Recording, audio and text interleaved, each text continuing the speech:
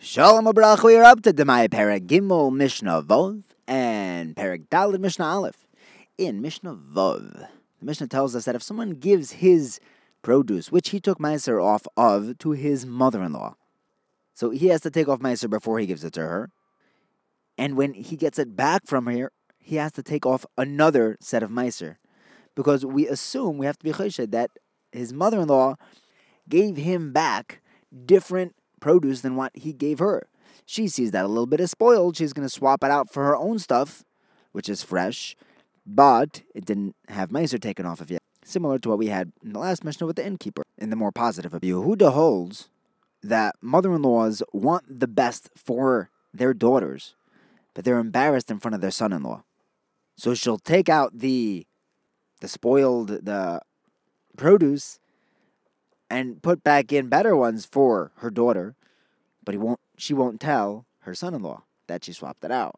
However, Rabbi Yehuda agrees that if someone gives Shemitah produce to his mother-in-law, that even if she gets some spoiled stuff, she's not going to swap it out because Shvias fruits is more chomer, and she's not going to slip in some Shvias without telling you. So we assume that what we got back is still with the same status as what we gave to her.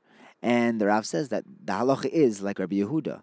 Now in Mishnah Daled, in Perek Daled, Mishnah Aleph, the Mishnah says, if someone buys fruit from someone who we cannot trust to take Meiser off, and then he forgot to take off Meiser, and then he goes to this vendor on Shabbos and asks him, oh, by the way, did you take off Meiser? If the guy says that he did, we can trust him, because on Shabbos he's not going to lie. However, if he asks him on Motzei Shabbos, after Tzeis, you can't trust him to say that he took off Meiser. Well, the Rav says that Bein Hashmashos, Taisus Yomtiv says Bein Hashmashos, you would be allowed to still trust him. Because the Emas Shabbos, he has this awe of Shabbos about him, and that aura prevents him from lying. If you're looking for the guy who sold it to you on Shabbos, but you can't find him, and some other guy who also is unreliable to take off Meiser during the week, but it's Shabbos, and he says, by the way, that stuff, there's Meiser taken off of that. You can trust even not the vendor, even someone else who is not an Emon. However, after Shabbos is over, he's not allowed to eat this produce until he takes off Meiser. Regarding Trumas Meiser, the Truma that the Levi gives off of his Meiser to the Kohen, if that's Demai, but it was mixed back in to the original produce.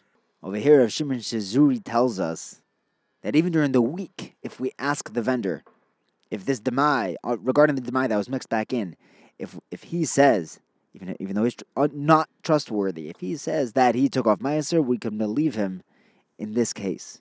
Since it has the din of Truma, now it got mixed back in with Chulin, which is called Dimua, when it's mixed together, Truma with Chulin.